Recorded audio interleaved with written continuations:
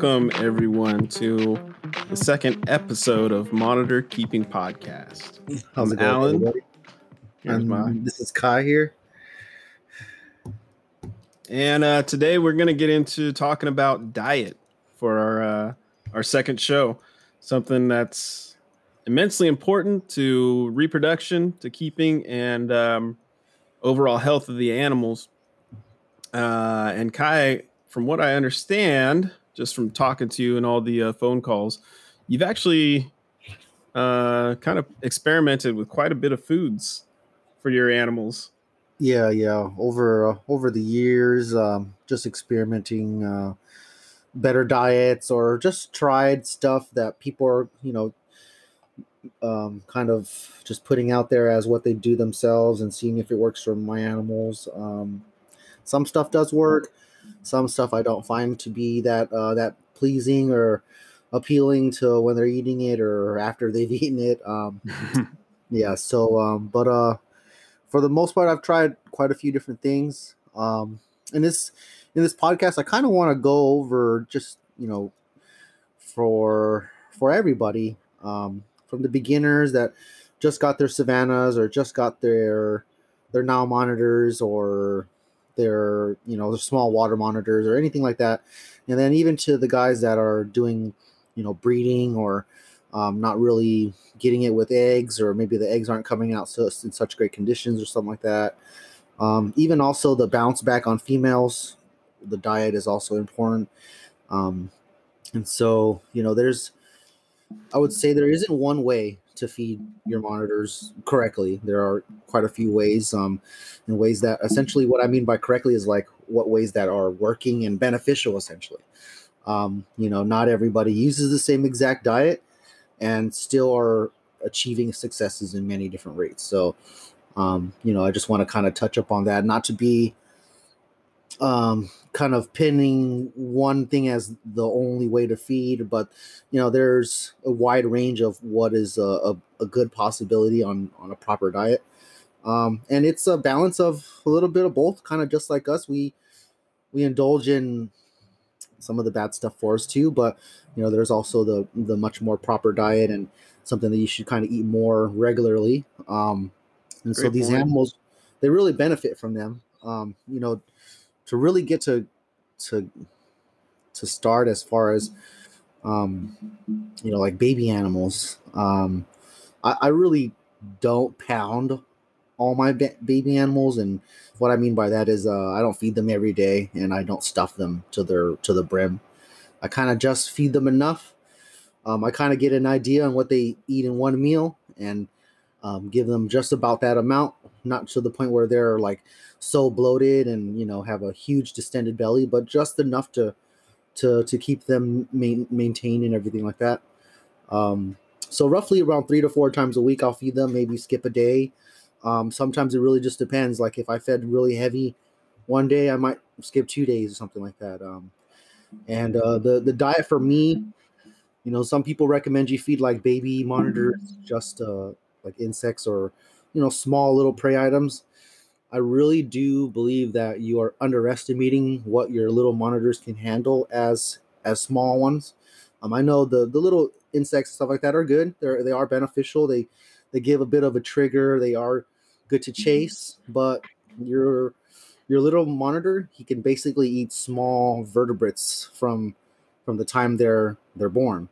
Absolutely. Little tiny lizards, little frogs. Now, we don't really have those in abundance in the hobby, so you can still chop up chicks and mice and quail and use things like that, where you're taking what you would feed an adult animal, but you're mincing it up, cutting it up into little small fragments of itself, and essentially giving that in a platter to your lizard.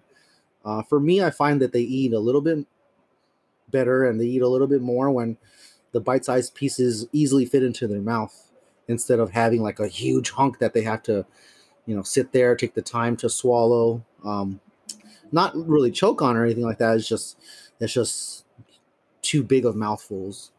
And so, yeah, I really feed the little babies just stuff like that.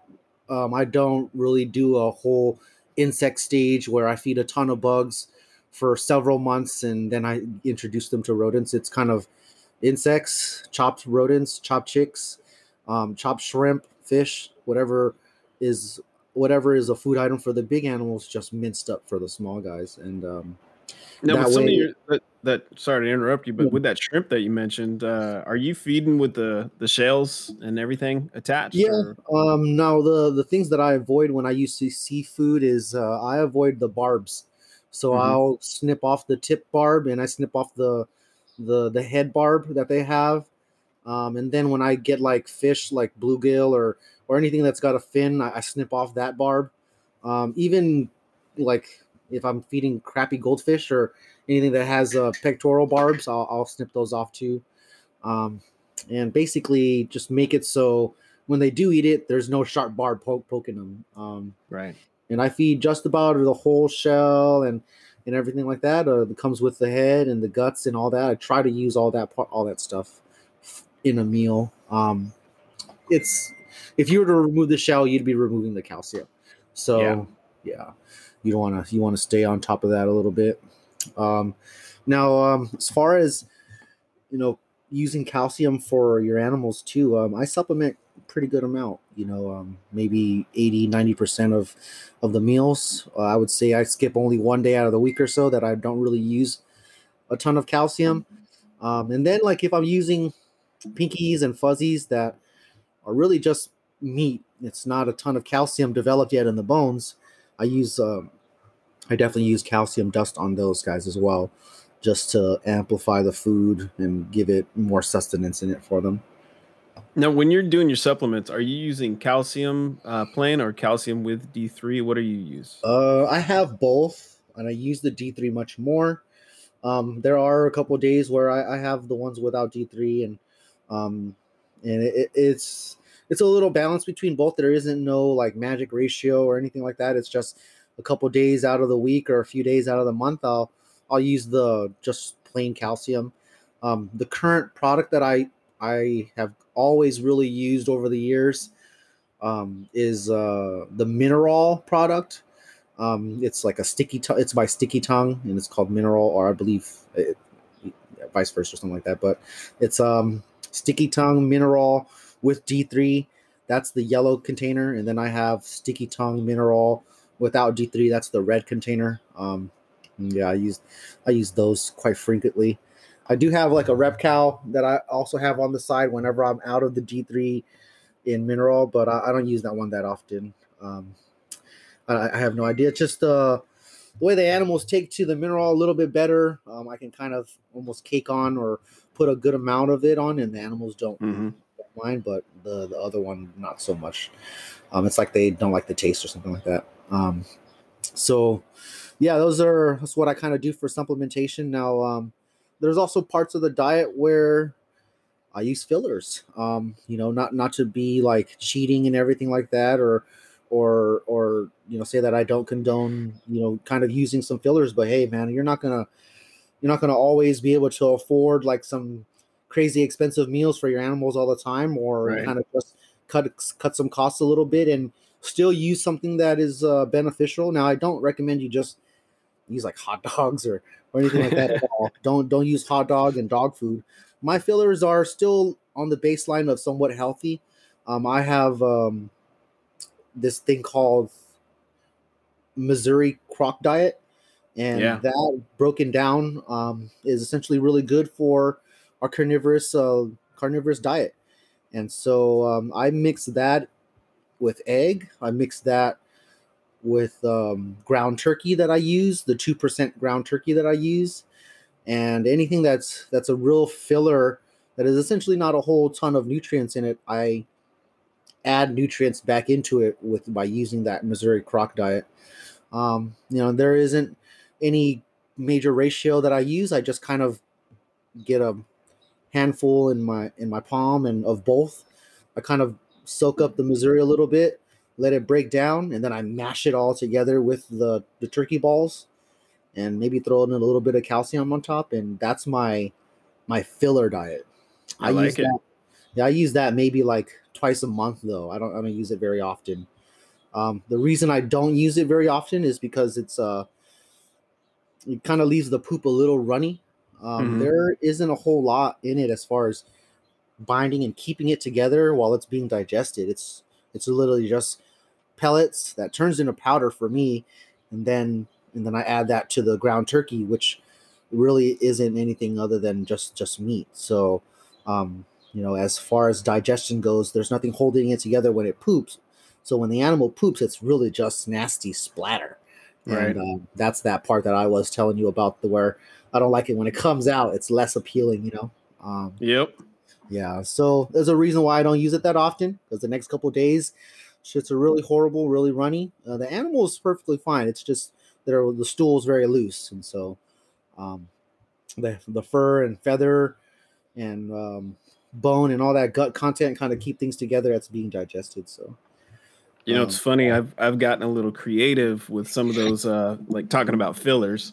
And yes, I use fillers also in different applications. They work for me. And I mean, over 2020, sometimes trying to find food was pretty difficult. I'm sure other people out there had the same issues. So it was yeah, kind of it was surviving to a certain extent. Um, but some of the things I've done with different filler items, say chicken hearts and gizzards I've used before, yeah, um, is actually creating my own little egg dip, you could say, and yeah. then applying the calcium that way because there's no bone content in that, and so applying the calcium, and then you could even do dried mealworms stuck on the like from a chick feed store or a supply store. Yeah. You can buy those bags full of dried mealworms and roll those items around in that, and yeah, it gets a little gross, but it Right. definitely works. It's a weird concoction of stuff that we think would go well, and it's what it is it's just thinking outside the box a little bit. It's kind of like when a green tree python has, I mean, the keeper has a hard time feeding little babies and they brain them, or we're Right. adding fish and frog juice to amphibian eaters, and it's just some monitors, like what it is when you hold a piece of food item up to them and they don't really get triggered by it, but when it when they tongue flick it and it's like egg yolk or a bloody mess or guts and stuff, it's like a trigger. So um, I've had animals where I fed them a piece of item that wasn't dipped in some crazy bloody egg yolk, and they didn't really go for it. But once I got that egg yolk on their lips, they started to basically eat. Right. Some animals that are really tricky, or females that they don't want to eat in front of you, or I don't know, it's just an animal that's kind of being lethargic a little bit. It really works out. So that trigger is kind of what we want some people to use if they're having some issues. You know, it's a good thing to kind of just have in the back of your mind, like, all right, I'm having, let's say you get in an import or you get in an animal that is quite difficult to work with as far as getting it to eat, right? Hmm. Um, Letting it be comfortable settling in is one thing, and then offering the right foods at its comfortable time, or when it's like coming out to bask and then getting ready to eat. Those are when you want to really introduce food and get somewhat of a response out of your animal. I mean, sometimes they'll also be real jerks and they won't respond at all. They'll just tuck away and you kind of lose your chance. But there are animals that, hey, they're hungry, and that's another reason why I don't feed every day, is because they're not really wanting to eat that much all the time, especially little babies. When you're stuffing them and stuffing them and stuffing them, there are days where they need a break, and um, you know, it's a good thing to kind of keep in mind where you're just not overstuffing them. I think there's also something to mention with the babies, especially that you can actually keep them at some higher ambient temps and a higher bath. Now, for the most part, I give my babies somewhere around 120 to 130 as a basking spot, but you can higher or raise the temps both in the basking spot and the ambient. And while they're hitting that initial few phases of growth, you can pound them full of food, but you need to supply the heat so that they can use that Digest heat, well. Yeah. yeah, to digest. But during that time, it's something you can do. Something I think that happens a lot just during the time that they're born in nature and getting those, that first trying to get some size on themselves, basically for survival. But in captivity, we can slow that down a little bit and kind of, Speed use it it up, to our advantage. manipulate. Yeah. Yeah, Yeah, we can. manipulate it a little bit. Yep. But you mentioned that for the most part with babies, you pretty much simulate the same diet as the adults, right? Yeah, very much so. Just cut down in the size. It's really much it. I mean, there Yeah. are items that the little guys can't eat at all. Like even rat pieces cut down in size, they really can't eat. But like all the mice and all the chicks, I can cut down to really small mince sizes because the bone's easier to cut and there's not a lot of mass hair. Right. Yeah. And I was Now, like, what were you saying? I was going to ask, do you offer babies multiple food items as they're still real young to get them eating different things? Yeah, I do. Only because that's what I do normally, anyways. Um, just to kind of get them onto different things, and really, so when they do go to somebody else, they're already kind of equipped, well-rounded, well-balanced, and the customer can kind of just feed whatever, and that Right. animal would be already hip to it and ready to go. I used to use just like chopped mice, egg, and some smelt fish. But I've added some more stuff like ground turkey because I know people like to use that a little bit, and some. I have a plate of chicken hearts that I use once in a while, but mostly, man, I kind of just I'll use the midsection of a chick, and I'll cut the legs into Mm-hmm. little pieces. Yeah, um, and really they all kind of get the same thing now. Um, so yeah, I do a really well balanced diet for them. And again, I do skip quite a bit. So there's some days of the week that there's 2 or 3 days that they don't eat at all. Um, you know, even like the Kimberleys that I have, Yeah. they are they're eating. I'd say every 2 days, maybe every other day if I was using bugs the day before. Um, but not so much of like, all right, I'm gonna feed you a ton of. I'm just not just gonna put a whole heaping bowl in there or anything like that. It's really just what I fit in like a jar cap, you know. Mm-hmm. Yeah. I have No. to be honest right now. I'm on vacation, so I'm doing this Yeah. from a hotel room. But leaving all the animals at home, I'm a little apprehensive. I had to come up with some, different ideas while leaving them. For some, I just turned off the lights, and that'll Yeah. slow them down. Right. For some of the young ones, I It's the actually, babies. It's the yeah, critical babies. Yeah.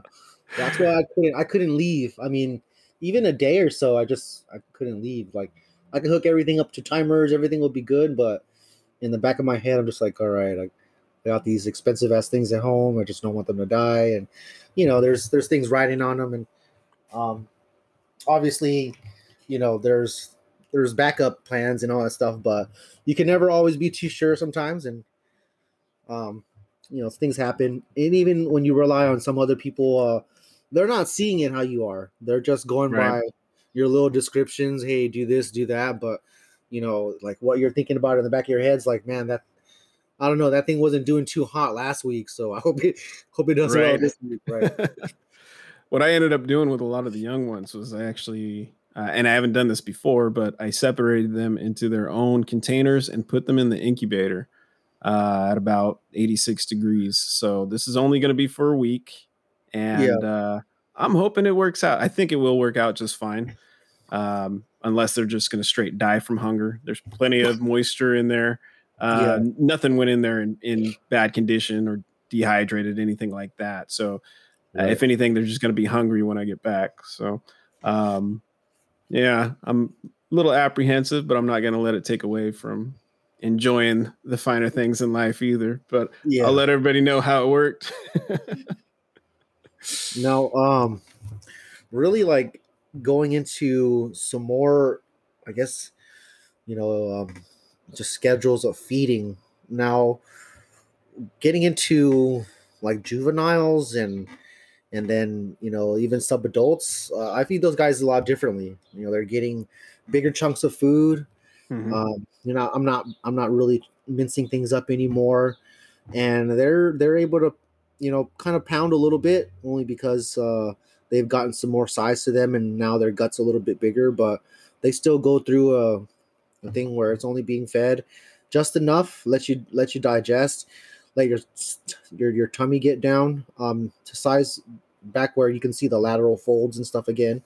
And that's what I kind of look for. And then, not to be manipulating them with food, but I kind of do that where I starve them a little bit or make them get hungry again, where they're going Yeah. to come to the front of the glass, and the coming up to the front of the glass gives me now essentially the power over them, where I'm the food giver. They know that they're going to be coming to me, and what I'm doing is now using that as positive interaction and essentially getting them to trust me as the food giver for one. And from there, I can use that manipulating thing and really just get them to crawl on my arm, or even just take food from the tongs where, all right, they're going to be used to this.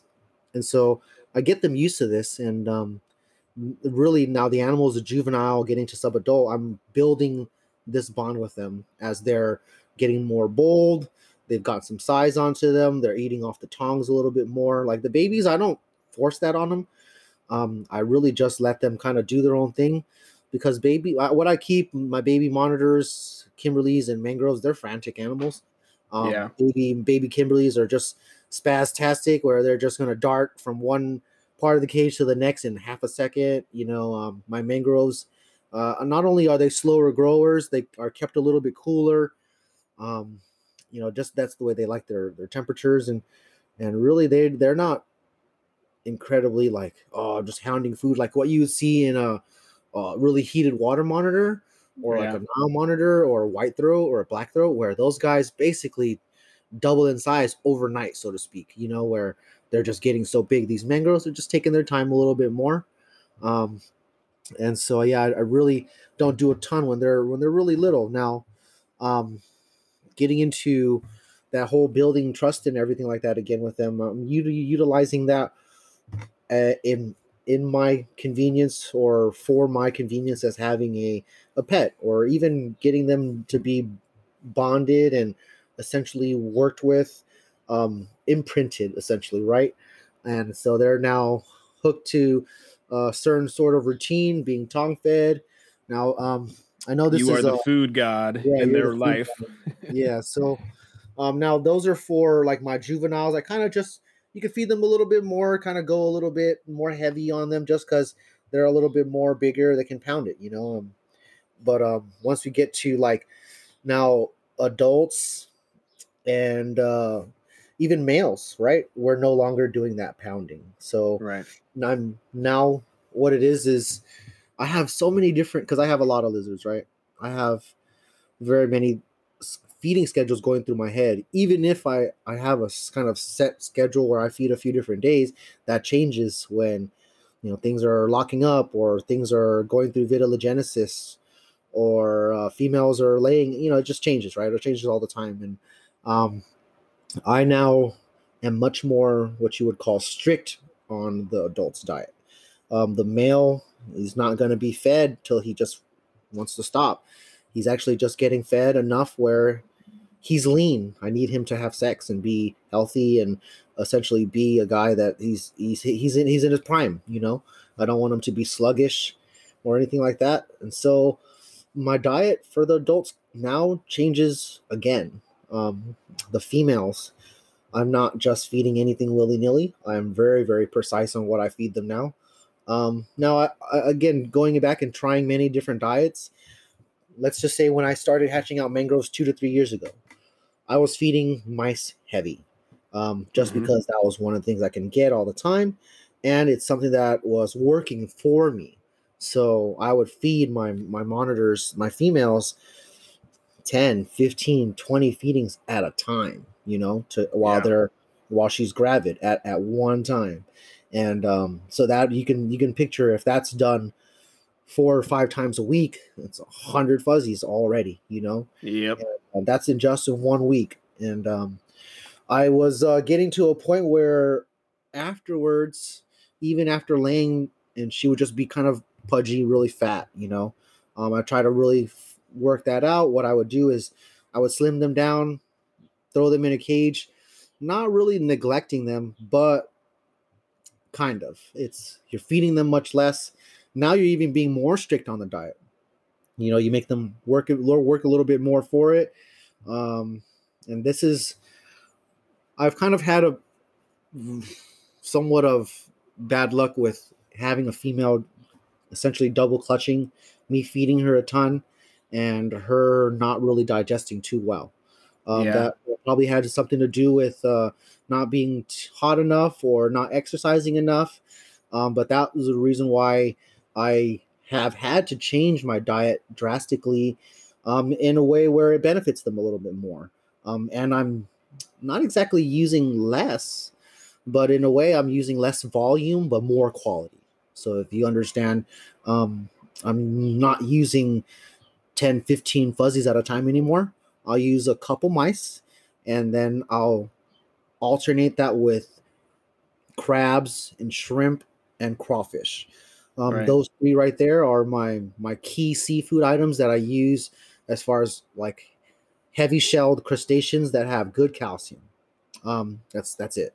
It's something that I've just picked up within the last several months. It's more so of a natural range diet too, where these guys are known to be picking off small little crabs off these these beds of the marshes and stuff like that are in the mud. And seafood is quite regular diet for animals in the mangroves. That's because that's where they hang out. Absolutely. So that's something that I've had to use. Explaining my ratios between like calcium and meat, I'd say it's going to be a little hard because I can't really pinpoint it, and I use quite a few different things. But if you were to just look at it yourself, me using a bunch of fuzzies, like a handful or fistful of fuzzies, compared to using crawfish and shrimp and crabs, the shell ratio is just much more. So that means the calcium is there, and I don't have to use as what I would say fatty foods, because that's what mice are. They're there. They're good for running a cycle and starting it, but not as far as a whole diet. And you can essentially supplement with other things that are beneficial that still do a great job. And Right.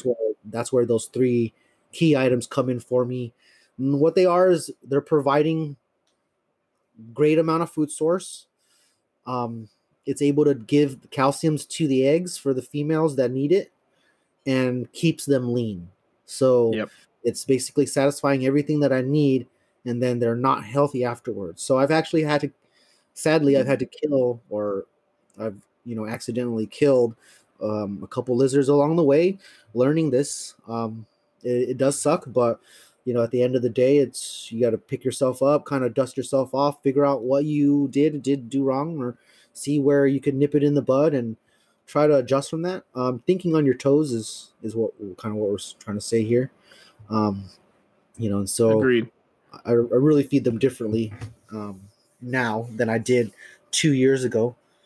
So my diet's kind of crazy now, but it works out really well because the eggs are much more beneficial. They look like it's benefiting from what I've changed. So yeah. Yeah. Now, what about you, man? As far as like, what you've come up to doing after, I think you've been doing it for now, a couple years, right? And I know Right. you mostly do dwarfs and mostly Australian stuff, but I just don't want to like lump a certain diet to specific animals because Australian animals can kind of pound it, and Oh yeah. they don't really have a ton of problems, but these Indo species, it's a little bit more delicate. So I just kind of want to see what you do. Yeah, well, wow. Well, I will say a little history on all that is when I began with the first group of the Acanthurus. It was mainly roaches, dusted roaches, which they did absolutely fine on. I know there. I had a buddy at the time who was had a huge colony basically going on, and I had a whole operation going. So I would just get my food from him for the Yeah. most part.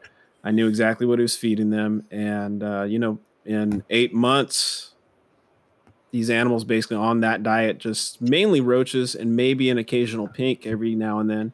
Um, basically had eggs in the ground within 8 months of them starting their own life. So we've done that. We've also done a group of acanthers also on primarily meal or superworms, and kind of just some experiments. And lately, with another group that we're raising up, we're doing primarily egg. Um, and there's been some adjustments we've had to make as far as supplementation, calcium, and whatnot. But it seems almost like with acanthers, anything will work. They're very opportunistic feeders, and you get them going. So you can offer them a wide range of things. Now, when it comes to reproductive events in the females, however, I do start you kind of get a feel for when your animals going through that cycle. You mentioned the pre-swell, basically. If I can get on that, then I know, okay, I'm really going to start offering her a varied diet, more than I usually do, just as a staple. And I'll make sure she's getting not only rodents, bugs, eggs. I'll offer her fish. I'll offer her that nasty concoction I was talking about. Just trying to get different items into her that she can use, and more looking at it as like, what is she eating throughout the week rather than just that day. And so if I look at it like that, then I'm trying to get those different food items so her body can pull throughout the week from those different sources whatever she needs to. And hopefully the whole idea is that I'm giving her something well-rounded that she can use. And oftentimes when she's going through that, I'll see her and the male lock up. They'll be down breeding for a couple days, so they might not eat for a few days when they're in that stage. And I don't bug them too much. I make food available. A lot of it does go to waste, but I want it there in case they need it. And then when they separate, and she starts to get that pear shape, then I'll start hitting her with hopper-sized mice, or about the biggest rodent that I think she could take comfortably without too much effort, because I want her to get that different bone content for the most part in there. And something I learned from the snake guys is just dusting the back half of an animal, so you can get that monitor to latch onto the front half. They're not going to spit it out or shy away smelling all that calcium on the front. But once they got that animal halfway down, it's not coming back out. So I'll dip the back end of the animal in some extra calcium, something along those lines. And then, I use a wide range of food items. I do have a couple of different roach colonies going. I pretty much everybody will take the roaches, except for some of the Timors that I have. They just don't want roaches. They could care less that they're in there. The Kims will sometimes, if one of them pounces on the roaches as soon as I put it in, they all will. But if that doesn't happen, sometimes they just sit from wherever they're at in the cage and just look at, they do that head cock and just look at them. And I've had them not touch them, and then I go and throw a couple crickets in there just to see what's going on, and they go wild for the crickets. So I think there is, that movement that does entice them to eat. They are very curious animals. The blue trees only want roaches. They don't touch anything else. Well, they did like the grasshoppers I got from you when I decided to feed them off. But they'll tackle the roaches, no problem. But anything else, they really haven't taken to yet. I'm going to keep trying some different things, maybe some live. What's weird with me is, so like my Kimberleys, right? I wasn't really supporting them that. I mean, now when I look at it, I thought I was, but I wasn't supporting them like I should have been. Where, I don't know. I was kind of going through other people's diets and kind of judging it for myself on what I should do, and people tell me to not feed them mice or things like that, because they're an insectivore, when I really don't believe that 100% is true as far as the Kimberleys go.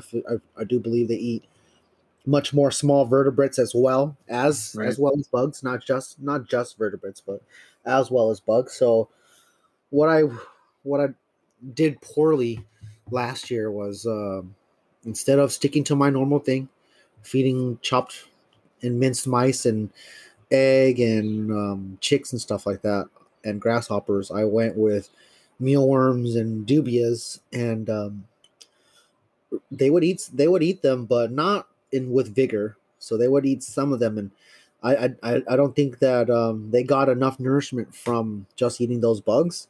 Yeah. Um, and so what's crazy is that I didn't really get good eggs from them at all, really. And then once this year started going off, I started having some lay, and I think I kind of showed you where I had a female just kind of just drop eggs all over Yeah. within a couple cages, and um, I tried to put her in a nesting area, and really she was having some bounce back issues just from laying those infertils, scattering them and stuff. So um, I really had to get her back on her feet as soon as I can, just so that way we could keep up with the normal routine, and we don't have to wait too long for her to recoup. And what I did was just put rodents back into her diet, put chicks and eggs back into her diet, and her bounce back has been a lot better.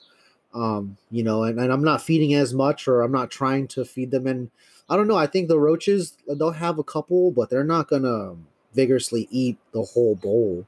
Right. And so, don't get me wrong, I still do offer insects, and I still offer like grasshoppers and such, but not as much as far as like 70 or 80% of the diet. It's more like 20 to 30%, while the rest is still mice, chicks, and eggs.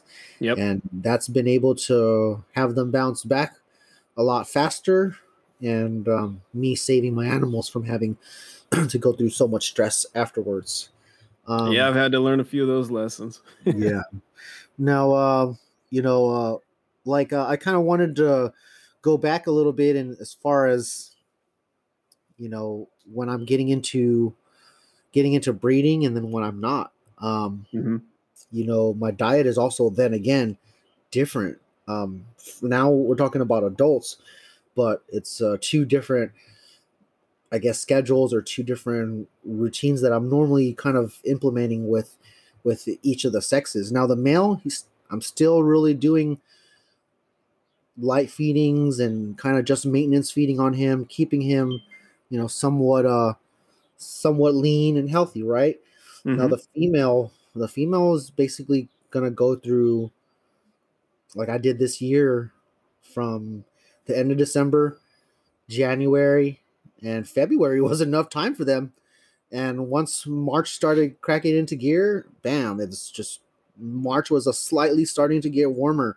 So I didn't change any lights. Like I told you, I wasn't really fighting my weather anymore.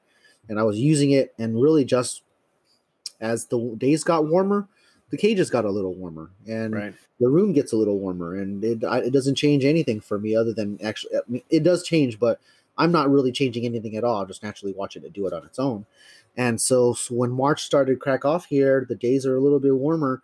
My animals just went from not eating to bam, just hounding food now.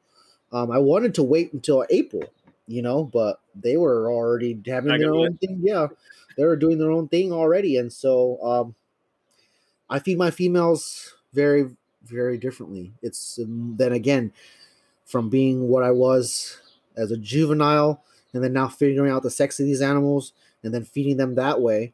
Um, getting into breeding season and getting actually viable eggs, or getting a female to be pinpointed on her schedule, right? If my female was fat and essentially so bloated all the time, for one, it's unhealthy, but I wouldn't be able to see when she was actually going through the swell, because Hmm. she'd be so fat regardless. And so when they're a little bit leaner, it's a lot easier to what you then would call, what I call, count the days, because then I can pinpoint, all right, this is her going through this vitellogenesis stage where they're going through the swell, eventually basically developing the ovum, right? And so you're really now counting the few days on when they're going to start to breed, and Right. then you can then start to feed much more. Your animals are going to start telling you, or they're going to start rushing the cage for more food. The female will just hit the tongs a lot more. You'll notice the vigor that she has when it's actually time. And then from the times where I was not really feeding so much, now that's been a couple months, I've hit that the part where they're starting the cycle, then getting into the cycles when bam, they're just eating so much and much more. So your females, as far as diet goes, it's going to vary.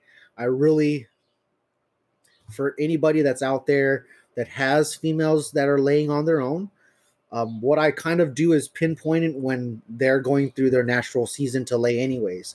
So if you can get an idea, like my animals lay heavily between November all the way through April almost, right? Mm-hmm. Where that's in a southern hemisphere, that'd be the greatest time for them to lay, because that's the whole breeding season. And that's why you see from end of fall, wintertime, and spring, a ton of people are having monitor lizards just lay eggs right now, whether they're a breeder or not. And so Right. you want to look around everywhere on the internet, or just calculate people on how many have laid this time of the year. There's a ton. And so, well, if you want to start to say that November or the end of fall was your time frame to kick off, then really summer and fall is when you prepare. So I literally have to prepare a diet regimen or diet routine from months way in advance, just so I can get cracking on the actual season that's going to be landing, which is several months away. That's how I've been able to kind of stay up with it. I was a little bit lost coming into this year, and really trying something new where I wasn't fighting the weather and I wasn't feeding heavily, because last year I was just feeding as much as I could and seeing if I can do anything. But this time I'm more so of pinpointing it, me being in charge, me being strict about the diet, and worrying about, all right, am I going to be feeding too much right now?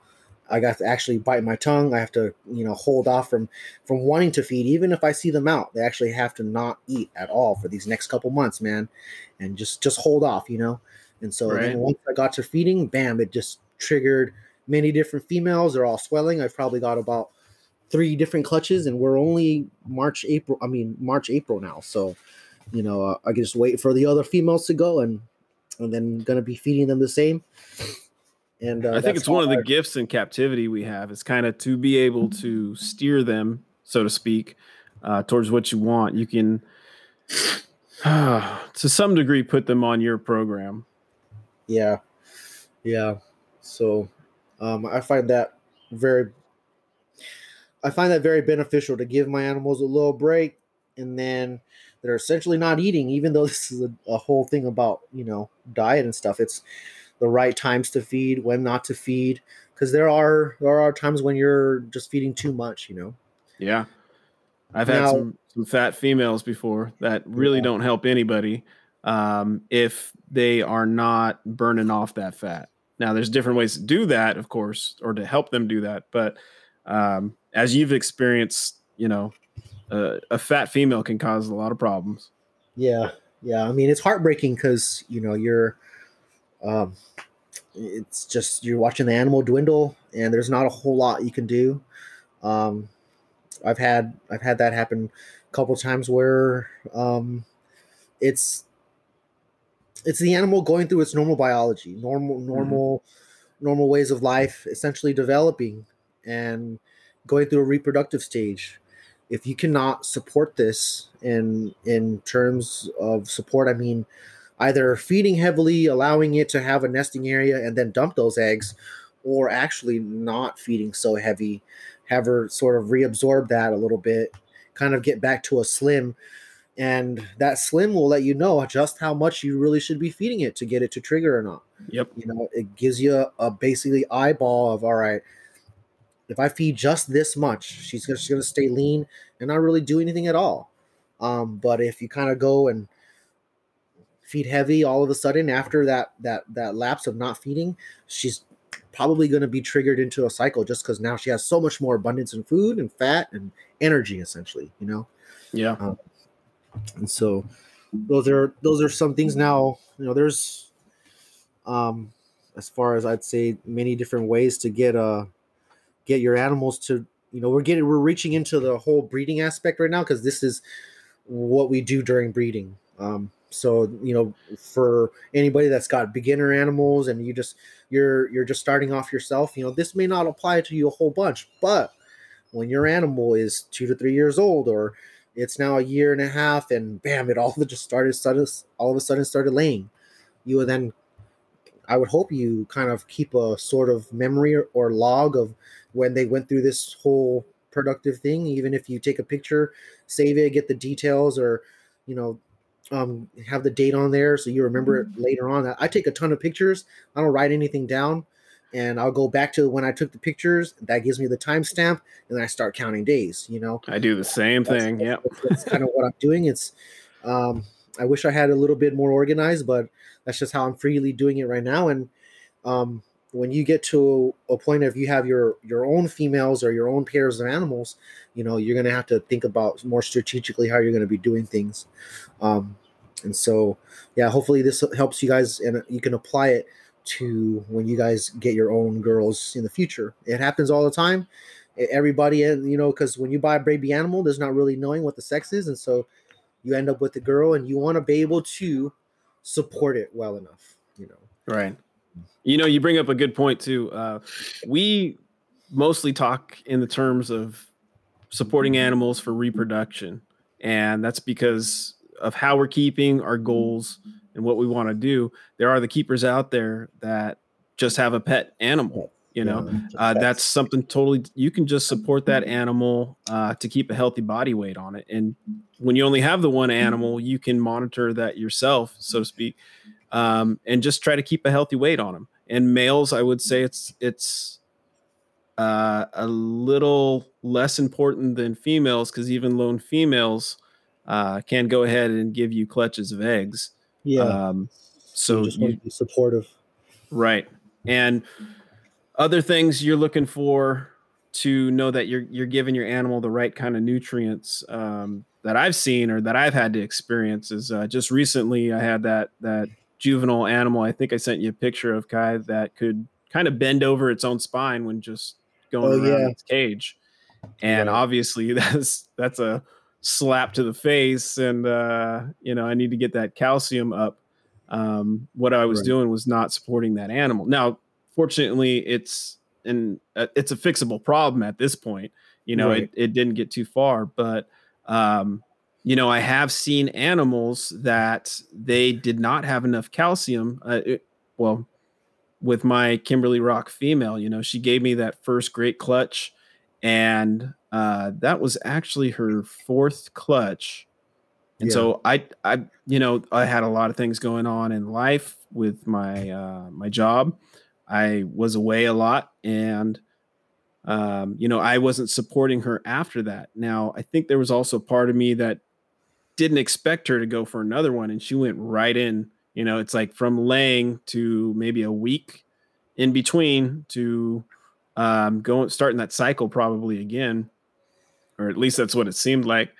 And I wasn't supporting her. So now she is gravid, and she was pulling on her own resources so much. I was starting to see those. They're like seizures, basically. If you've ever seen them or you've ever experienced them, you know what I'm talking about. Very light twitches, right? Right. And a real clear sign that she is deficient, in calcium mainly. Yeah. And it was a kind of a heartbreaking thing. She also had some other things going on. Something had basically eaten a hole in her. And I remember you showing me that. Yeah. So we got through that. We got through any signs of infection, but because of my what would I say? Neglect. Yeah, my absence and my neglect. She passed a couple of eggs that were in real bad shape and ultimately ended up passing egg bound. So of course that was heartbreaking. She was a great girl. She was there ready to do her part, and she doesn't have the choice to run out there and grab all the nutrients she needs out in the wild. She's in my care, and man, that was a hard lesson to learn. So. Yeah. But it's an important one, and hopefully now I can share with you guys some of these signs. Right. And like I said, you bring up also a good, a good point as far as what we're actually feeding as far as supplementation and Mm-hmm. how healthy some of the animals are being fed. You know, I kind of want to bring up something where um, we'll break it down after I say it, but whole foods or whole Yeah. food animals or whole prey items isn't exactly enough. Okay, Yeah. because if we take the term whole food, it just basically means that the whole animal, whatever size it is, it's the brain, gut, fur, skin, all that content, and as far as the meat and calcium goes, it's all that content, and essentially that helps the whole well-being of your animal. But pinkies and fuzzies are also whole prey items, Mm-hmm. and day-old chicks and day-old quail are also whole prey items, but they don't have enough sustenance in them to, I would say, keep your animal from or helping your animal develop good, strong bones. Don't get me wrong, I used to use all those. I still do, but I make sure I dust the heck out of them just because Right. um, I used to just think, all right, I'm going to use whole prey items, and because it's got some bone in it and things like that, it should be fine. But these baby animals that you're feeding, no, I'm sorry, the monitors you have, but the little tiny things that you're feeding them that are babies, like baby mice and baby chicks and baby quail or whatever you're using, the bone content, it hasn't been developed yet. So you're not feeding a ton of calcium there. You're just feeding more of meat than anything. It's meat and fat. That's a good thing to have part of the diet, but you're missing that dense calcium ratio, where Mm-hmm. like a large mouse would have heavy bones in it. A rat would have heavy bones in it, and I kind of did the same thing where I just used pinkies and fuzzies and chicks and stuff because, for one, they fit well for my size animals, so they would just have to eat a couple of them, and I didn't have to cut anything up. Now I gotta go through my way and I cut everything up from a big size. Right. So I use good bone all the time, and I use big rats. Now I don't feed my 3 foot lizards a big jumbo rat, but I cut it up into a ton of little pieces. The bone density inside the big jumbo rat is just much more comparable than a mouse, even an Yeah. adult mouse. And so it's just much more dense. And then compared to chicks and birds, we know that chicks and quail have just essentially less dense bones.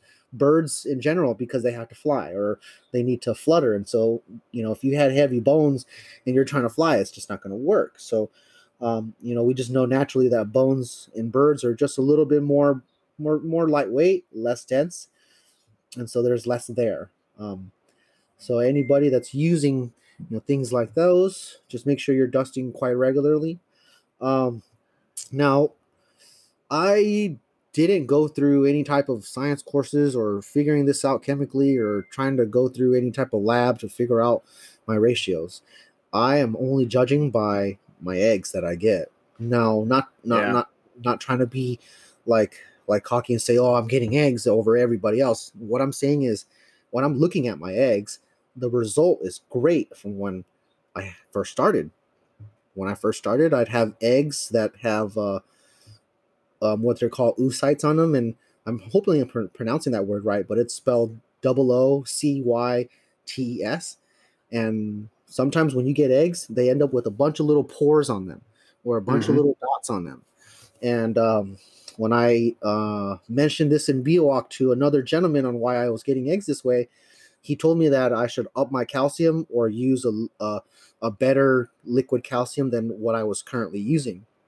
And what I was doing then was the diet that I was telling you about, where the animals didn't have great bone density, Right. and I was only dusting a couple times a week. So I was doing that because people were telling me you can over calcium and you can over calcium and you can over calcium, and then so that would scare me. And really, listening to somebody else messed up my own animals instead of me looking at it for myself when I would get the eggs. And so I started doing that. I started stopped listening to other people and started going with, all right, this is facts in front of me. I have poorly looking eggs in front of me. What am I going to do better? Buy these eggs and buy these lizards. And so I then started adding more calcium, dusting much more, added UVB, basically supporting my females much better. And Mm-hmm. the turnaround for the next clutch right after was what I wanted: smooth, pearly white, not soft or anything like that.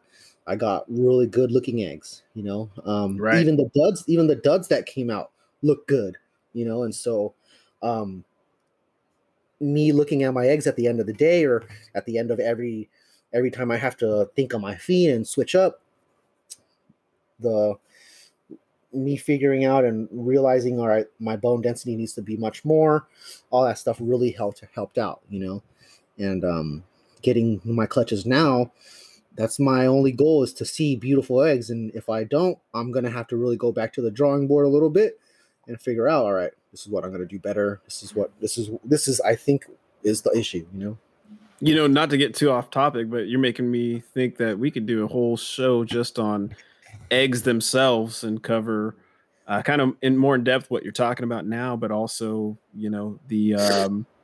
the semen production in males with temperatures and how all those things work hand in hand. But then also, as you've experienced a lot, your Partho eggs Yeah, that didn't need any male to begin with. So, wow, there's a lot to cover just in that. But yes, yeah, you know, I think diet has a lot to do with how, well, of course, how the female can go through that entire process and make viable eggs. Um, and I think, there's been a few times when, as I was learning things, I was learning not only the females and how they cycle, but I was feeling things out for myself, trying different food items at the time that, I definitely noticed in direct relation to food how much a clutch would increase, mainly with my main acanthus girl. You know, she's I've had her the longest, so it's easiest to tell and easiest to kind of create a mental chart of what she's doing. I've had clutches that I had one viable egg, now up to 10 viable eggs, some infertile clutches, and I get to kind of backtrack on when, where, what was I doing, what was I feeding her, and adjust as necessary. And I think that's one of the reasons why they are recommended as a good beginner monitor. yeah. Um, is Great for the they're learning curve. Yeah. yeah, they're very forgiving too. Where you do something like that with an animal like a Kim, It'll die. yeah, It'll die. It'll die bye bye. tomorrow. Yeah. So don't take that for granted. If there's listeners out there and you want to get into monitors, of course you can start with whatever you want. But there's definitely lessons you can learn with a more forgiving animal, such as an Aki, Yeah. that you can take into the future of all your other species that you're going to keep. Now, I will say this too: Akis can kind of make you lazy because what works for Akis doesn't necessarily work for Yeah. everybody else. They're Right. so forgiving, you can be a little And sloppy. yeah, that's what I was, doing with the Kimberleys, is kind of just setting them and forgetting them, right? And I wasn't really thinking about them as much, or just thinking, all right, this is going to do for them. They're dwarf monitor. They kind of are are pigs, and they're easily to breed, right? And Mm-hmm. um, now they breed easy, but longevity is Right. is the key. And how well they can breed. And sure, one clutch, most I'll consider that myself too. Is one clutch, you're lucky. Two clutch, you get in there. Consistency, 3, 4, 5 times. That's what you want. Yeah. And then into 10 years, or sure, if you can really get a female to really go that long, great. But most people are kind of getting one or two clutches and then diving out, or they Right. end up with some issue. And I've actually been on the line of this, where Alan was helping me literally all last winter with my mess ups, and we're just kind of going back and forth on what I was doing wrong. And even until February, I didn't know what the heck I was doing yet. I was literally, all right, I have to figure out, why am I getting such poor eggs? How come this is happening? And basically switch from there. And I got my Mega Ray bulbs in, got my UV in, got my calcium up, got my everything up. And so, yeah, man, it's Only because I was about 9 months ahead of you killing animals and learning those lessons that I could even have something to share with you, as far as adjustments that work. yeah, And hey, you're doing great now. They look great, got some yeah, great. yeah. I'm hoping everything follows through with because I mean, until you sent me your mail, I was done with Kimberly's. I Yeah. was essentially kind of almost pulling out, getting ready to sell the rest of the what I had, and move forward with the male with the messed up tail. And man, I was just really almost out, but I realized, all right, I still got these animals. There's no quitting yet. There's these females that are still, they're still my pets, and let's see where this goes. And man, your male's been doing great. So, Oh, it's he's a pack now. You can't go anywhere. You can't give up. There's no yeah, giving yeah, up. yeah. And your male he's real gentle. I like him, Yeah. man. He's not a jerk, or he's not like too pestering with them eating. Like he'll let them eat, Yeah. Um, yeah, so he's actually pretty nice, I would say. And when I can go into the cage and I can literally rip him out the cage, and he'll be like, "All right, let's hang out, man." Yeah. And yeah, I like him as far as the Kimberly goes. I've never seen one that nice. So I have to say his babies are the same way. They yeah, are gentle, unless I'm, going right in to grab them. But if I go into their cage and I need to move stuff around, they don't really move. They just watch me do what I need to do. And I mean, I'm yeah, right next to them. So I've been kind of, brushing a hand against them and doing little things. I might grab a cricket and show it to them, let them eat it. And yeah, they're actually really great animals. And yeah. I don't know to the same degree that I can do that with any other. No, there's a few individuals, but all of those babies for the most part are just like that. And it's something I hope continues, as these, it looks like, fingers crossed, it looks like I have 2.2. So, hopefully we can So, really nail those down and go from there. But yeah, man. I don't know. I know you got your Kimberlys when they're a little older, right? yeah, they were adults already. So when I Yeah, got them, the female, she had already had 3 clutches. That same year that I got her, um, and so she was a new mom to all that. That was her first year breeding. That male is a little bit older. I yeah. think made the rounds a little bit, but I still think he was maybe 2 years old. Um, so and he's a stunner. I love that Yeah. look of that animal. So I'm glad you You get. know, So I recommend you raise your girls yeah, a little longer than just 12 months. Maybe yeah, like 15, 18, 20 months until like they really get to you allow them to really be going through breeding. I mean, I I I basically waited for my girls even though I had some issues into that year, but I waited until they're a little bit older, maybe 18, 24 months, until I really put a female in there. I actually had the male for a little bit, but I didn't throw him in until like I waited maybe closer to 2 years old as on seeing if they were up to size. And one of my girls, the oldest one, stayed small, and so that's why hmm I also waited. But I didn't really. I do hear a lot of scary things of Kimberly's. People falling in love with this animal and trying to do what they think is right, but really end up killing them. And I don't want to do that. I really I know monitors can go 8 months, 10 months, 12 months. Some females can really get cracking at that year age. right. Um, and I kind of really don't recommend that when you get these new girls up and going.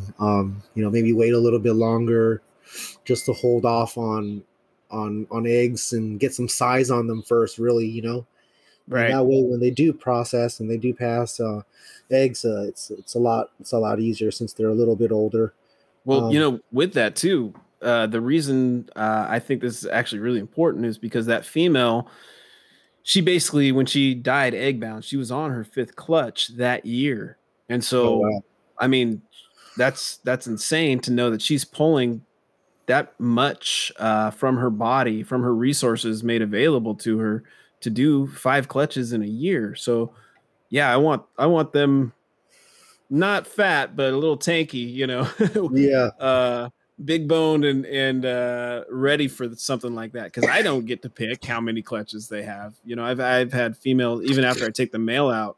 That Tristis female I was telling you about, she did that to me. I thought I was going to yeah, cut her short by taking the male out, and she just kept going. So they were infertile, but it taught me, okay, well, that's not going to work either.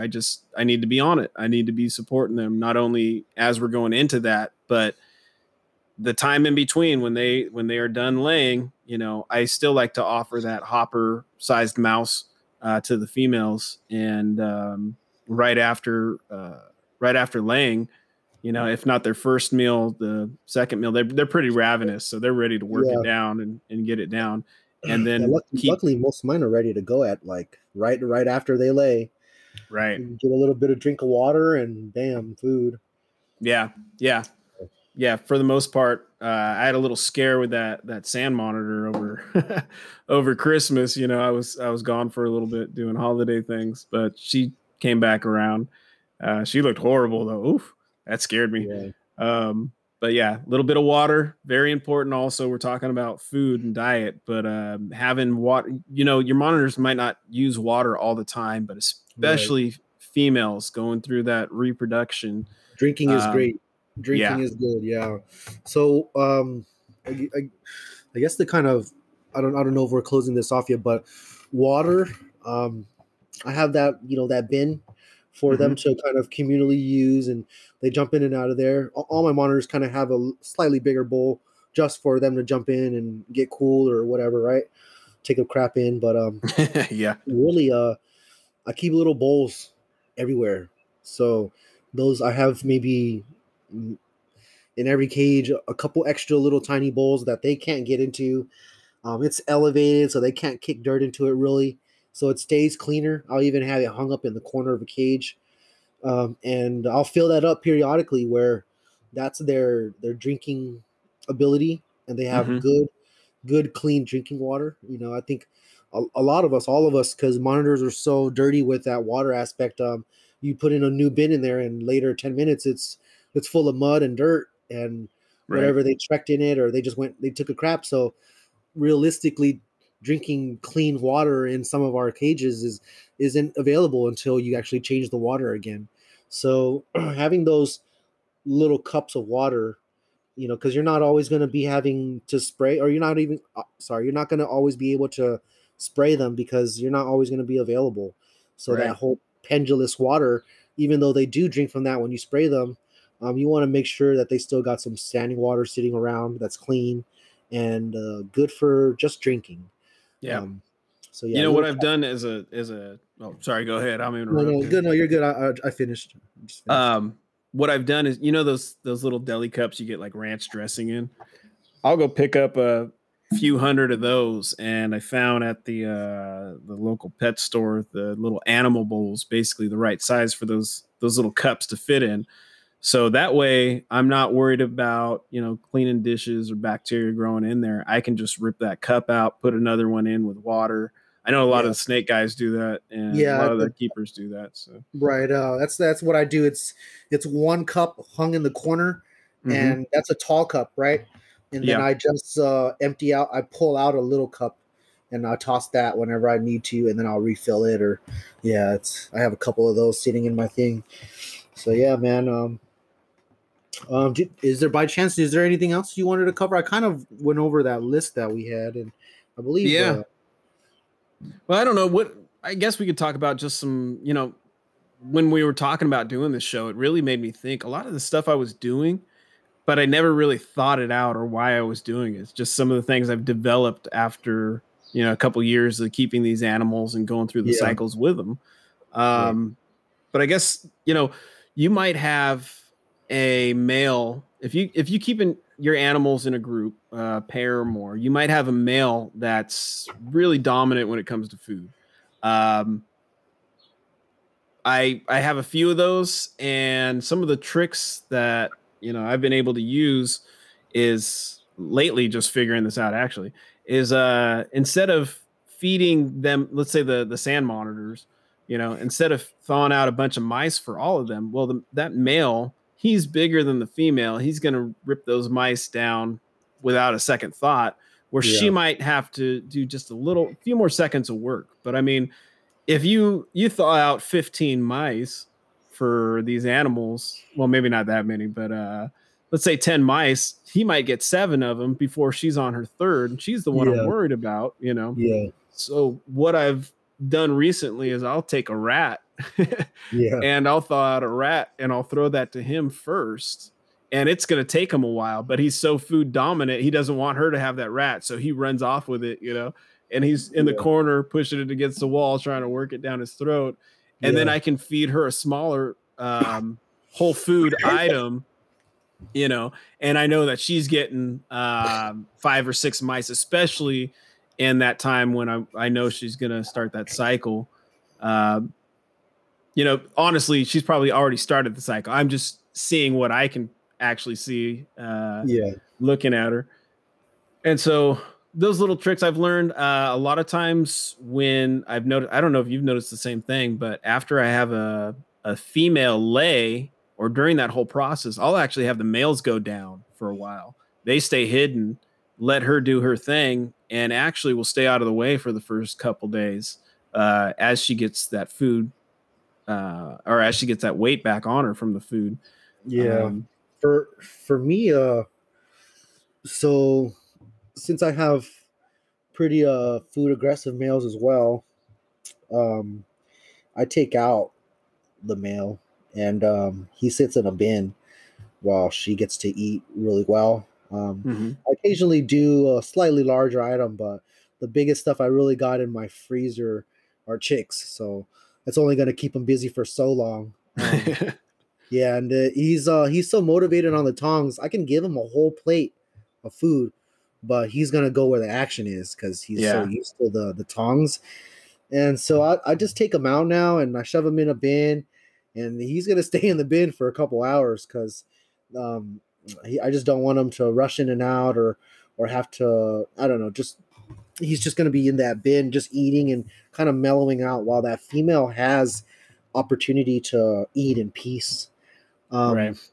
It's just so much headache back and forth where I'll have to watch the male. He's going to be done with his food. He's going to go over to the female. She really needs this. So if she misses even 1 or 2 of this irregularity in her normal intake, then there can be a mishap with the eggs or something like that, or in her bounce back right now. Right. So, I would like her to basically get every meal that I offer her. And so the males come out, they sit on the floor for a couple hours in a bin, eating their own thing. And then whenever I feel she's done and she's had her drink, I'll shove him back in. That way, there's less conflict. But yeah, man, I got the males are a headache, especially when it comes to really feeding for the female, when it's time and I only have to feed her a little bit, or let's say she's positioned really well in a cord tube and like he's hiding, then I'll kind of try to sneak in some food for her. But even then, that's annoying because I have to hide from him, like, oh damn, like this male, he's so like my male Jody, man, he's actually gotten on my nerves a few times where it's like I'm trying to feed her and I've already defrosted this. I'm not going to defrost anything else right now because that's just going to add another 15-20 minutes or even longer, however long it takes to defrost. And so yeah, man, I just I just pull them out now. So sometimes I throw them. Sometimes I have an extra cage for them, but really I just now, because there isn't any extra space too much. He's in a bin when she has her downtime, and that recoup time too. No one goes back in probably for weeks. So she's got her own okay recoup system. That clutch that I just dug out, right? It's from the same female that laid a month ago. So yeah. So this is a back-to-back clutch again. Yeah. I'm really trying to figure out just how to go. So if I guess you want to consider all the stuff from last year, it was like summer skipping. because they were just so hot. But then I cooled them down. The whole fall and winter kind of chilled on its own, and then I gave them an actual cool down when it really started to get cold in California. We had a late winter, I think. Yeah. Yeah, pretty late winter, little rain, very little rain here. And so, yeah, man, I think I don't know what it is. It's the weather, the rain, the pressure, but it always coincides with that, you know. Yeah, it's time. It's time, and so now, do you on that real quick? Just do you notice that if you have the same female, let's say she gives you 3 or 4 clutches, do you notice a difference between the clutches from the first one throughout, the 3 or 4 clutches? Do you notice they improve, or are the first couple clutches better? Do they trail? John was mentioning to me, he was like, yo, if you can, the first one might not always be a bunch of great eggs, right? And they got that out of their system, and the second one should be great, right?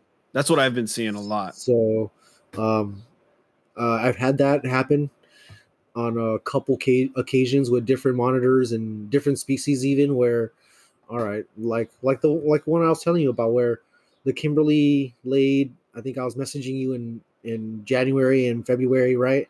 Mm-hmm. And then she went ahead and laid a really great clutch of 6. So like, damn, like you just gave me all that headache, and I really didn't think I was going anywhere. For a while, dude, I was thinking I wasn't going anywhere with these Kimberleys. Like, damn, I just went 2 steps back, and I thought I was getting eggs, and now I'm just getting shit. So, all right, I got to figure this out. And man, it's almost night and day with how the eggs are turning out. Yeah. So yeah, it's I'm hoping it. I have a couple cages that I just need to button up, but I believe after I saw them locking up again just a couple days ago, so I revamped the soil because she can go within 15 days, 20 days of after breeding. It's pretty fast for dwarf monitors sometimes, and I just want to have that nesting area ready, so I revamped it, added a little bit of water to it, turned it, made sure that everything was okay, and yeah, man, I don't know. I'm gonna pull her out after. I just leave her on her own, maybe for the summertime, and then put her back in. I as much as I do want to breed them, I don't want to see what goes on. I think what I'm getting is enough. I'm not going to be too greedy, and try to pump more out of her when I can let her chill, and then get some more later on. I just don't want to do what we talked about earlier, where they go through 5-6 clutches or whatever and pump as much as they can within that time frame. Philip Guy in the UK, or I believe that's where he's from, but he was telling me that his girls easily go through a double clutch period within 45-60 days, right? And so I'm like, damn, that's so fast. And oh man, his looks so great. So right. I mean, obviously he's got more than one female, or many of you guys have more than one girl. I only really got one girl working with me, so I'm really trying to not kill her, and so probably if she does lay again and she's not cycling herself and taking her own breaks, then I'm going to have to take a break for her and pull her out. That's where I was saying I did try that with the Tristis. She went anyway, so it's making me think about things. Scared. Yeah, that's what I'm scared about. Alex told me to just keep them together, because if because she can basically lay a bunch of infertiles and then go through the same thing where, right? So I'd rather her lay fertile eggs and not have to go through the mess. On that same topic, I just I posted on it on my my Facebook page and for the Origins Reptile, and then also on my Instagram. But yeah, my main Aki girl talking about how this happened. Her and the Tristis both, my main Tristis girl, both bred in January. Towards the end of January, about the 29th and 30th. And then they gave me both infertile clutches around I'd say 19th, 20th of February. Now, as you know, I had some stuff going on where I keep them, where I had to move a bunch of things around into another space, and the ambience dropped about 15 degrees. So that I definitely think played into a lot of this. But it was then March 13th was the final day. There was 3 days of breeding that I saw in the Ackies. And so we're talking, she laid on February 19th. And then on March 13th, she's breeding again. And then laid for me on, March 29th. So there's only a little bit of time in between those clutches, She looks great. Yeah, she looks great, fortunately. And the truth is, as soon as I get back, I got to really start feeding her a lot of the stuff we've been talking about today, because it's very possible she's going to be going again. And I don't know if there's going to be a fourth after that. Sometimes that's happened too. And I just got to keep at it and until she takes the break. So all I can do is sit there and support her and give her these good meals. It's a learning curve. You learn real quick. It's you gotta be there. You gotta be there or have food, or take that time when they've just finished basking, and it's that morning period where they're hungry. Get in some food for her. Let her get some nutrients in, and yeah, man, it's the best thing to do, because the consistency while you're trying to breed is the high thing. Like, you can kind of leave lone animals sitting for a few days without eating, but when it comes to the actual being together and breeding, it's just so much more energy. Yeah, that they need. Yeah, and you touched on this a little bit, but I do a lot more maintenance feeding with my males. They don't get it as good as the females. That's the honest truth. Yeah, and, they don't. I keep them on the thin side. I try to keep them on the thin side through different tactics. And, if I have to take them out, or just make sure that use some kind of visual, physical barrier in the cage to make sure the female gets the appropriate food, I just need them to perform their task. And you've seen those big fat males that, they don't do anything. Right. They just sit around. Right.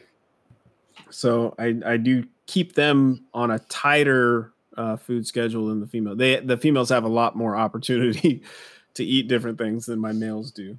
Sorry, guys. That's just how it is. Yeah.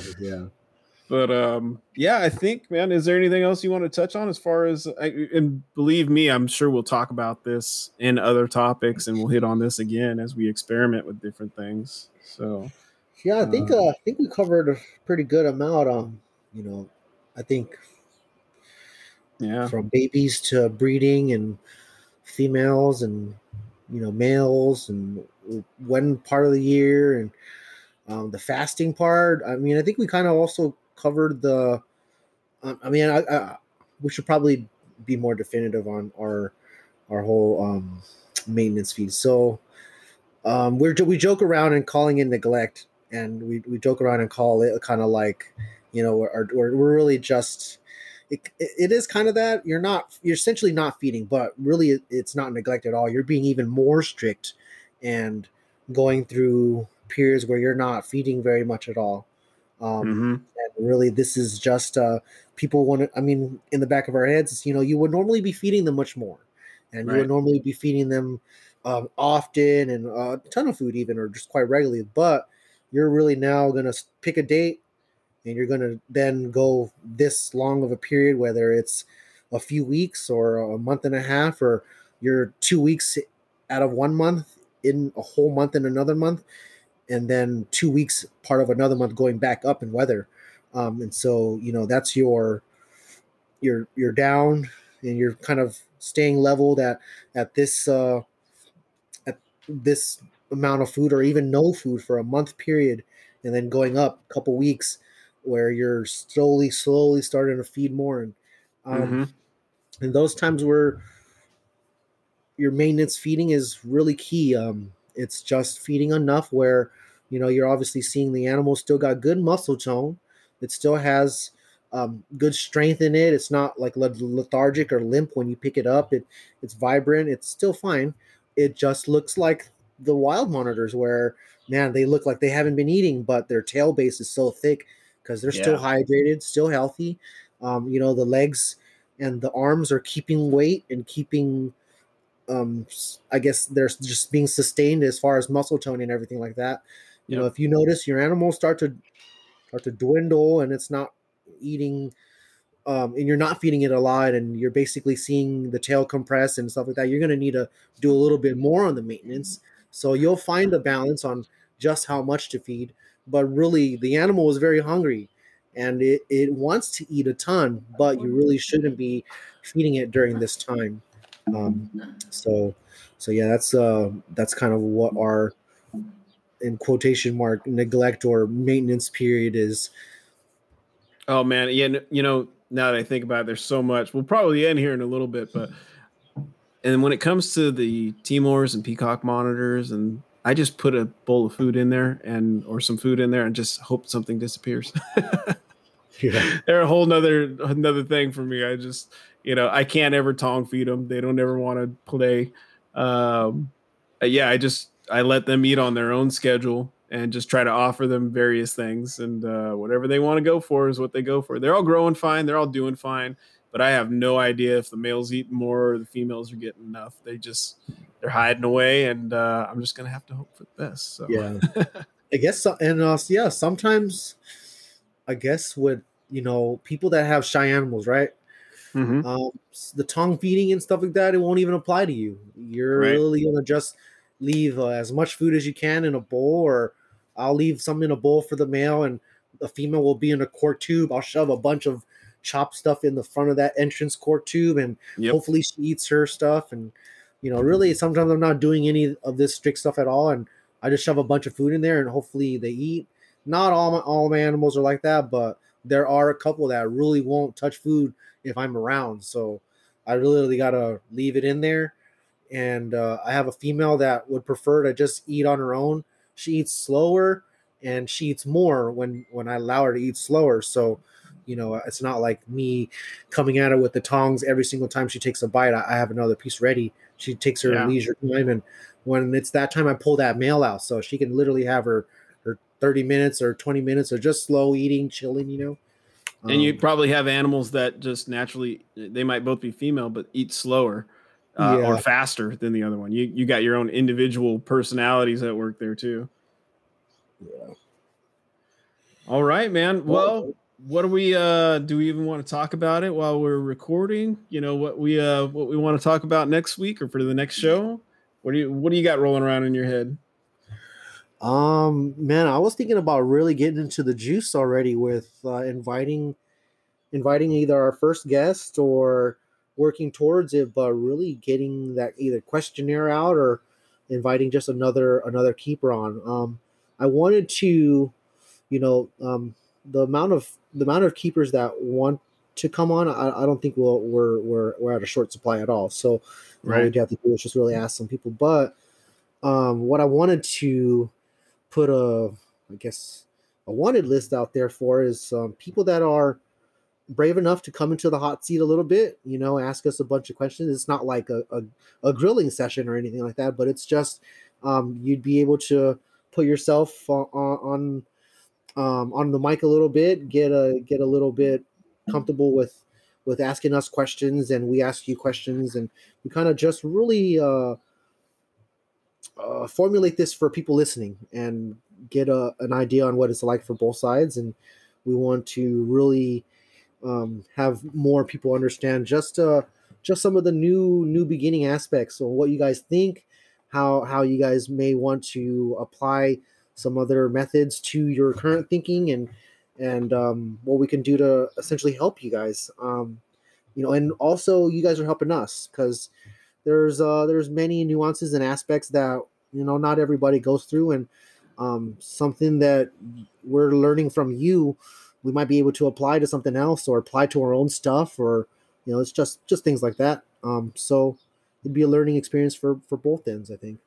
Yeah, and just to remember, I did ask Eric about it, and we can have 2 other people on with us, so we're limited in that. But we can also, and we can go ahead and collect questions. So if anybody out there has some questions, you can send those to either Kai or myself, and we can kind of keep a list. We'll probably get some doubles of the same questions. And, some of the more experienced keepers, you might not have this issue, no problem. But reaching out to those beginners, maybe people thinking about monitors and whatnot. I know over the last, week or so, I've gotten a lot of, we were joking, a couple weeks ago about the people hitting me up. And I was like, oh, no, it's, not been that much of a problem this last week. I've had a lot of people hit me up with different questions. I'm more than happy to help too. So, I think that'd be a good idea. Let's see if we can get it going. Let's see if we can get some people nailed down. If not, I mean, me and you can just sit here and listen to ourselves talk again. There's so much to cover with monitors that we could tap into easily, but it would be nice to, I think, go that direction. And cool, man. I'm probably gonna put a hit out for some people that may want to, just people that are messaging me kind of already to begin with. Obviously I'm not able to answer all their questions. Maybe I might be able to in the podcast because we'll be able to take some time. I do apologize to some people. There's only little one me, it's just little old me, man. And I want to be able to help everybody. Don't get me wrong. I've been trying to do every little aspect as far as being available to you, as whether it's on Facebook, on my Instagram, even on TikTok or on my YouTube. I resurrected an old YouTube page just so the YouTube people can, the people that learn from YouTube, and I'm one of those too, where it's like, hey, I just got something new, or I need to figure out how to do this electronically, and I'll go on YouTube. And so there's a big, a large amount of people that are on there just really trying to reach out to people. And so get information and get help. And I've had a couple people message me already just on some of the videos that I posted. So, only so many people go on all these different platforms. And I want to make this podcast just because it's, definitely a thing where more and more people are getting into podcast listening. It's something that they can drive to, or they drive to work to, or on their free time, and they're just trying to get distracted from what they're doing. And so, this might be a good time for you to just pick up something like this to listen to. And so reaching out to you guys, I think Alan and I will do our best to help you guys as best as we could. We're typically really available to you guys all the time, other than when we're really busy at work or might be at the crack of dawn. And even then, I'm typically available at the crack of dawn, Kai, you're up at all time. I go on the messenger and see that little green bubble on. Yeah, I'm up at all hours just because I got a lot going on too, and I'm typically right at my phone's reach. So I'm gonna see your message or something like that, and I try to help you. Some things are a little bit more. I got to sit down and we actually got to go through some stuff, But like there was a gentleman that hit me up about making nesting stuff for him, and I can kind of just I don't want to just sell you or tell you anything. I want to walk you through it and make it work for you. I can just say, oh, use a nest bin in sand and soil, but that still is incomplete. I have to explain temperatures and soil structure, soil density, water density, all that. Like everything is applied, and so it does take a little bit more of science and critiquing and breaking down, but message us and we'd be able to take the time with you and work with you, and hopefully this podcast we can reach even more people at once. Yeah, we might answer your question. If we don't respond, we might answer it in the podcast just because there's other people out there.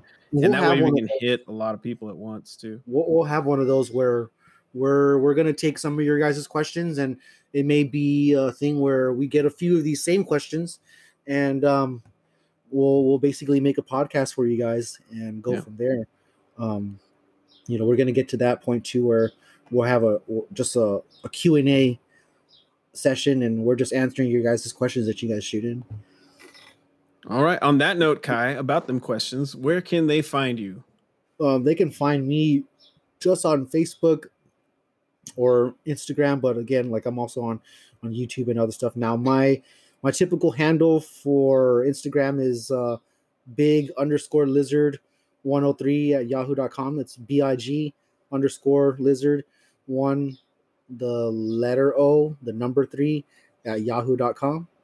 And my YouTube is Mangrove Mecca. 2 different words. Mecca is spelled Mecca. And yeah, on Facebook, I'm just Kai Fan. I would prefer you just refer to me as Kai Fan as well. Not anything else that anybody else calls me, and just the guy with the and yeah, it's KhaiPhan as in Nancy. All right. You guys can find me at origins_reptile on Instagram and Origins Reptile on Facebook. And I think all my info is there. You can message me on either platform. And then again, we just want to say thank you to the Morelia Python Network for supporting us in this. That is who is bringing the Monitor Keeping podcast to you guys out there. So go ahead and check them out. You can see them at MoreliaPythonRadioNetwork.net. If you scroll down, there's a whole list of podcasts that they're doing. A lot of you might be familiar just with NPR in general, but there's, I think, almost 10 different podcasts in different directions. So they're covering a wide range of reptiles. If you have any other interest, go ahead and check them out. There's a lot of great guys that are doing a lot of good stuff. Also on their website, you can look around. There's a store. There's a newsletter to sign up to. If you like this content and you want to support them, there's also a Patreon that you can find there as well. So yeah, personally, we'd like to thank Eric Burke for all his support in getting this going. I am very much technologically illiterate, so he's been kind of walking me through some things. So same here. Yeah. All right, man. Till next time. Till next time. We appreciate you guys for listening and everything. And I'll see you later, man. Thank you very much. Talk to you later.